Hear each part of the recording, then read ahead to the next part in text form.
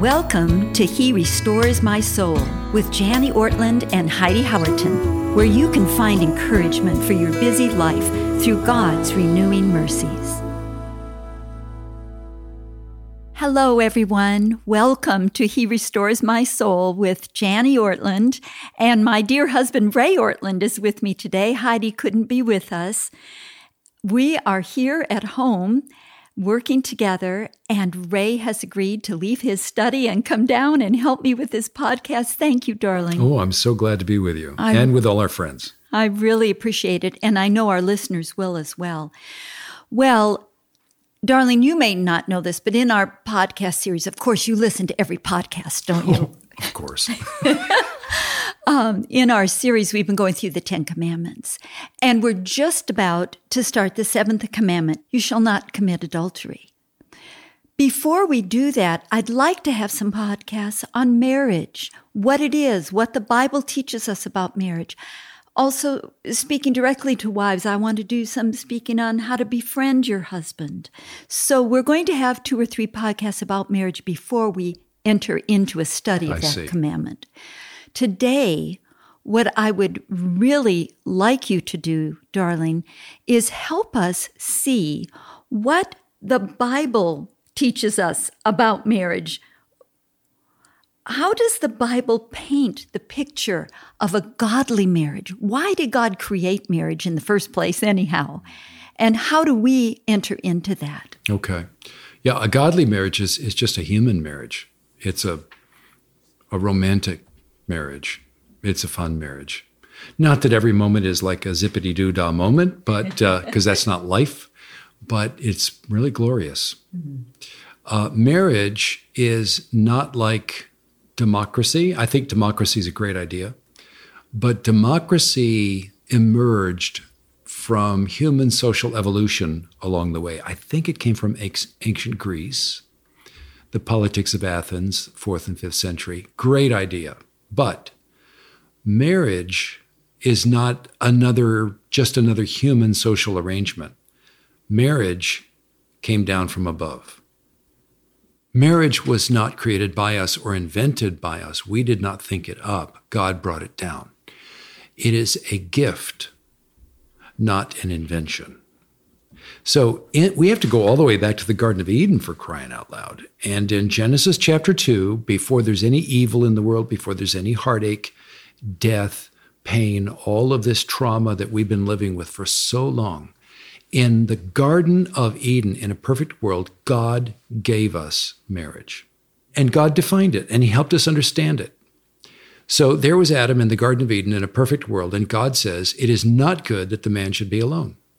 I like that. Yeah. Something not good in a perfect garden. I know it doesn't make any sense at all. So God provides a remedy for the not goodness that he noticed.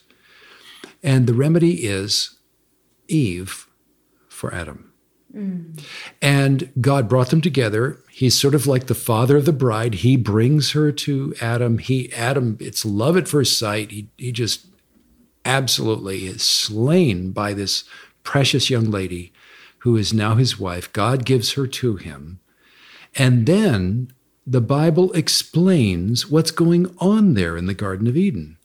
And what's going on is marriage. And the Bible says in Genesis chapter 2, verse 24, therefore, because of what happened in the Garden of Eden, all the way back then, therefore, a man shall leave his father and mother and hold fast to his wife, and they shall become one flesh. Now, it's not true that what some people say, that there are so many different kinds of marital arrangements in the Bible. The Bible's not clear about what marriage is. And it is true. The Bible says Solomon had 700 wives, for example. And Solomon, in that respect, was not wise. The Bible records historic facts like polygamy with Solomon, but the Bible does not approve of that or endorse that. We know what the Bible teaches about marriage, not just what it records about marriage, but what it teaches and affirms about marriage, because in the beginning, it says Therefore, a man shall leave his father and mother. Here's the right way to go about it. And hold fast to his wife, singular, not wives. And they shall become one flesh. Now, there in 2 words, honey, is the biblical definition of marriage. Tease that out for us. The one flesh, those are the 2 words. That's right, yes. One flesh. And there's no other relationship like that. A healthy friendship has boundaries. But the whole point of marriage is that it is a very healthy friendship. But what's unique is one flesh. When we got married, we were not thinking, I really want to get married to you, but I'm going to cordon off certain areas of my life and you have no access there. Healthy friendships have boundaries. In marriage, uniquely, we so let our guard down that we erase the boundaries and you have total access to me. So that's one flesh. It's one flesh. Now, the word flesh is simply biblical code language for life in this mortal world. So we're not going to be married in heaven. But as long as we both shall live, till death us do part, we are one flesh. So we have one bank account. We have one story together. We have one suffering, one adventure, one reputation, one family, one bed, one. Now everything is shared. We share everything. I open the totality of my life and my reality, and I let you enter in the way I let no one else enter in. That is marriage. That mutual giving grace, receiving grace constantly. That complete, unguarded trust and openness. That is unique to marriage.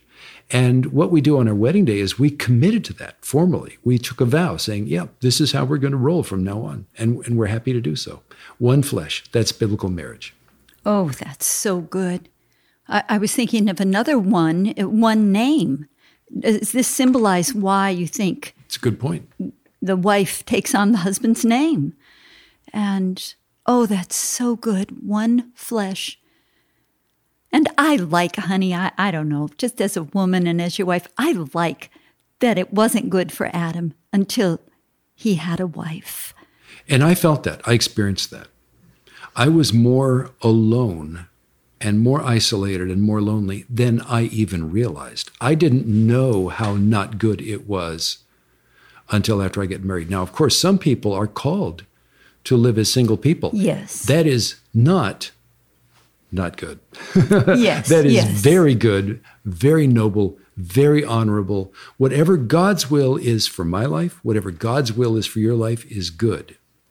But when God's will for me was to get married. Mm-hmm. So when I was my radar was, on alert, looking for you before I even realized that's what I was doing. The reason for that was God said, for me, as Ray, God said, it is not good for Ray to be alone. I will make him a helper fit for him. So I'm very thankful for you because you're not just somebody I met. You're someone God sent. And I'm very grateful for that. Oh. So one flesh, there we are. Thank you. That's really helpful. And thank you for those words to our single listeners as well. Yeah. Thank you. Where would the world be without the magnificent, wholehearted, all-in single people that have invested in the greatest cause on the face of the earth, the cause of Christ? Yes. We're so indebted to them. Yes. That's just not my calling. Uh-huh. So anyway. Well, let's bring it back now to marriage. Okay. And I wonder, are there any other passages you could highlight for us? Sure. Interestingly enough, honey, 3 times in the New Testament, the New Testament writers quote Genesis 2:24 because they looked at the Old Testament and its teaching on marriage, and they were not thinking of, yeah, that's what it says, but we don't believe that anymore. We've moved on. No, they looked at Genesis 2:24. Therefore, a man shall leave his father and mother and hold fast to his wife, and they shall become one flesh. The New Testament authors looked at that and they said, well, yeah, that's what we believe. That's the definition of marriage. So 3 times in the New Testament, that verse in the Old Testament is quoted, and we get an added insight in each of these 3 New Testament passages. For example, the first one is from Jesus himself in Matthew chapter 19, toward the beginning of the chapter, and the Pharisees come to him and ask him a question about divorce. So the topic of conversation is marriage in the world today, not in the Garden of Eden. Marriage in the world today, troubled marriages, even broken marriages. And what do we do about divorce? So they come to Jesus and ask him, and he quotes Genesis 2:24, as if that was just the obvious go-to passage, because it is. And here's what he says, therefore, what God has joined together, after he quotes Genesis 2:24, he says, what God has joined together, let not man separate. Remind us, this is Matthew 19. Matthew 19. So Genesis 2:24 says, they shall become one flesh. And Jesus looks at that word become, and his very active mind asks, how do they become one flesh? And he helps us understand how. Therefore, what God has joined together. Mm-hmm. So here's the amazing thing.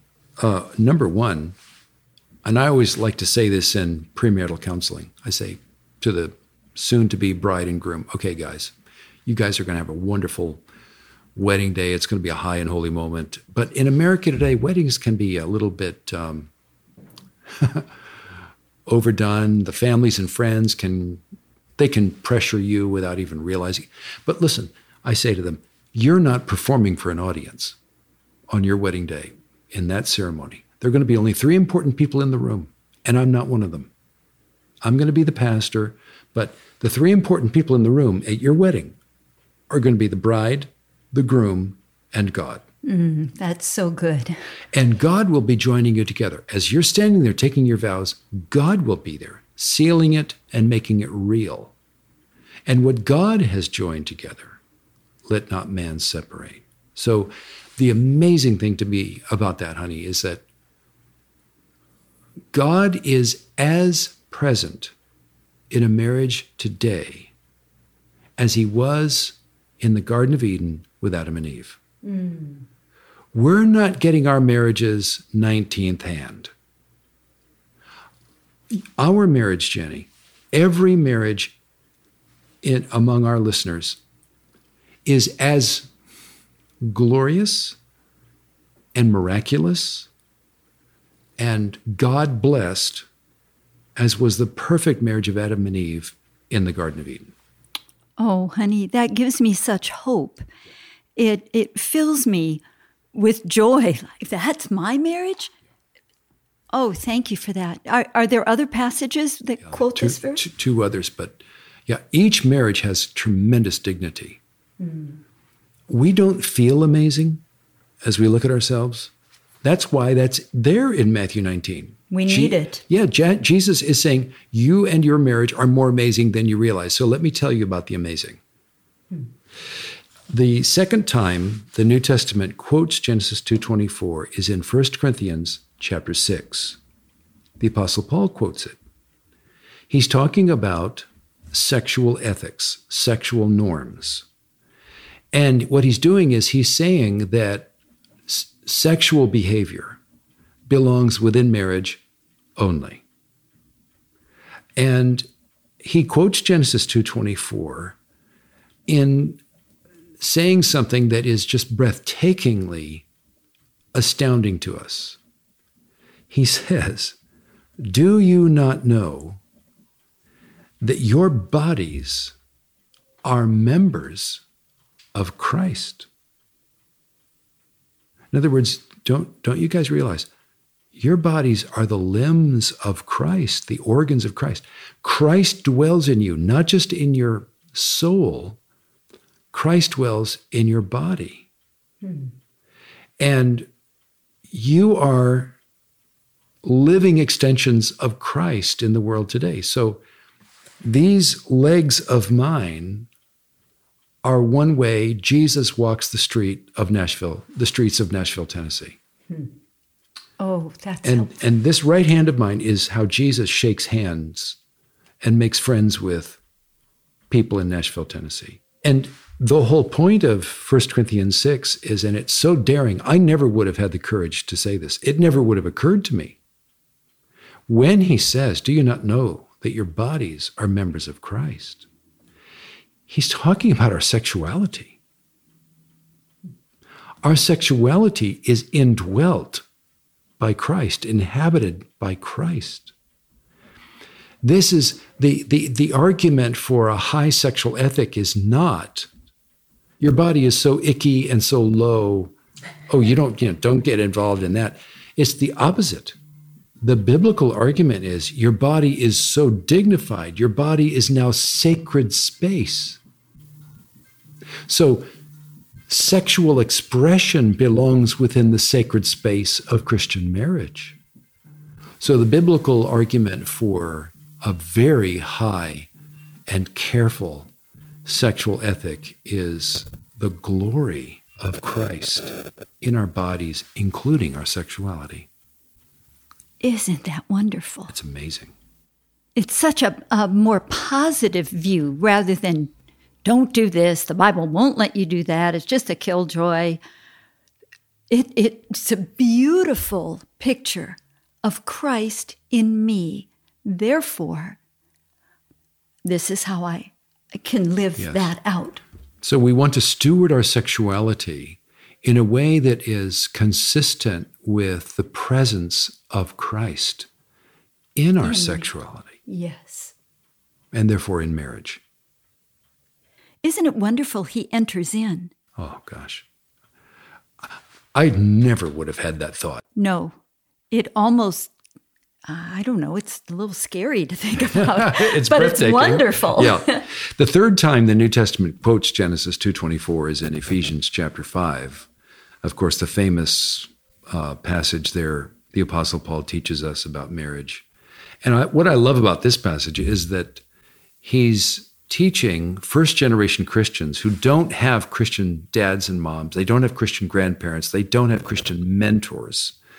So he doesn't say to them, go learn from your Christian dad and mom and these intergenerational traditions that you have of historic godliness coming down to you. Instead, he paints the picture of marriage by looking at the gospel. And he says, look at the gospel, and you'll know how to be a husband and how to be a wife. And then he says, after he quotes Genesis 2:24, he says, this mystery, marriage, our marriage, Jenny, your marriage, listener, this mystery is profound. And I'm saying it refers to Christ and the church. So our marriage, honey, refers to Christ and the church. Our marriage paints the picture of Christ and the church.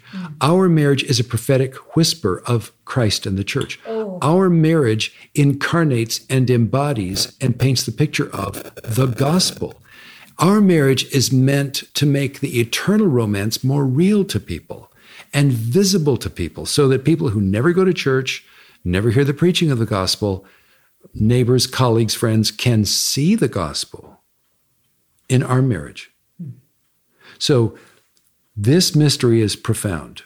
Again, it's kind of like Matthew 19 and 1 Corinthians 6 in that Paul pulls the curtain back and shows us the hidden glory of God in our marriage. Yes. You and I have been married now for almost 49 years.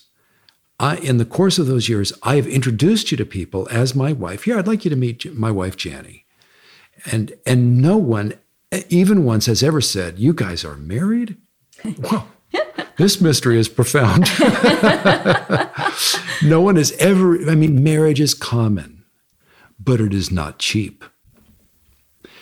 It is a profound mystery in the sense that it reveals something we never could have known on our own, namely that human romance bespeaks divine romance.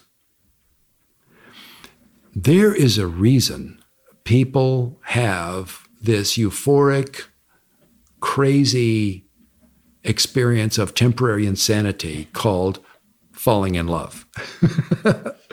The reason people have that experience is that it is a little indicator, just a hint of the love of God for sinners in this world, and the eternal romance we will have in the renewed universe, the new heavens and the new earth, which will serve as the honeymoon suite for all of us with our Savior groom in eternity. That is a profound mystery. It is. It is. And that also can speak hope into the lives of those who are single and wonder if they might remain single until they see Jesus. They will not miss out on the ultimate marriage. No one is missing out. No one in Christ is missing out on a darn thing. Mm-hmm. It might feel like it here on earth, but we want to tell you, you're not missing out. No one is getting a second-rate experience in Christ. There is nothing in Christ second-rate. He just doesn't trade in that ever with anyone. This has been so helpful. Thank you, darling. Thank you for joining us. And we pray that this might help restore your soul, dear listener, as you think about the profound mystery of marriage. Thank you for joining us today. This podcast is generously funded through Renewal Ministries. If you would like to discover more about Janie and Ray's ministry or make a donation, visit their website at renewalministries.com. If you have a question for Janie or would like to learn more about this podcast, please visit our website at herestoresmysoul.org.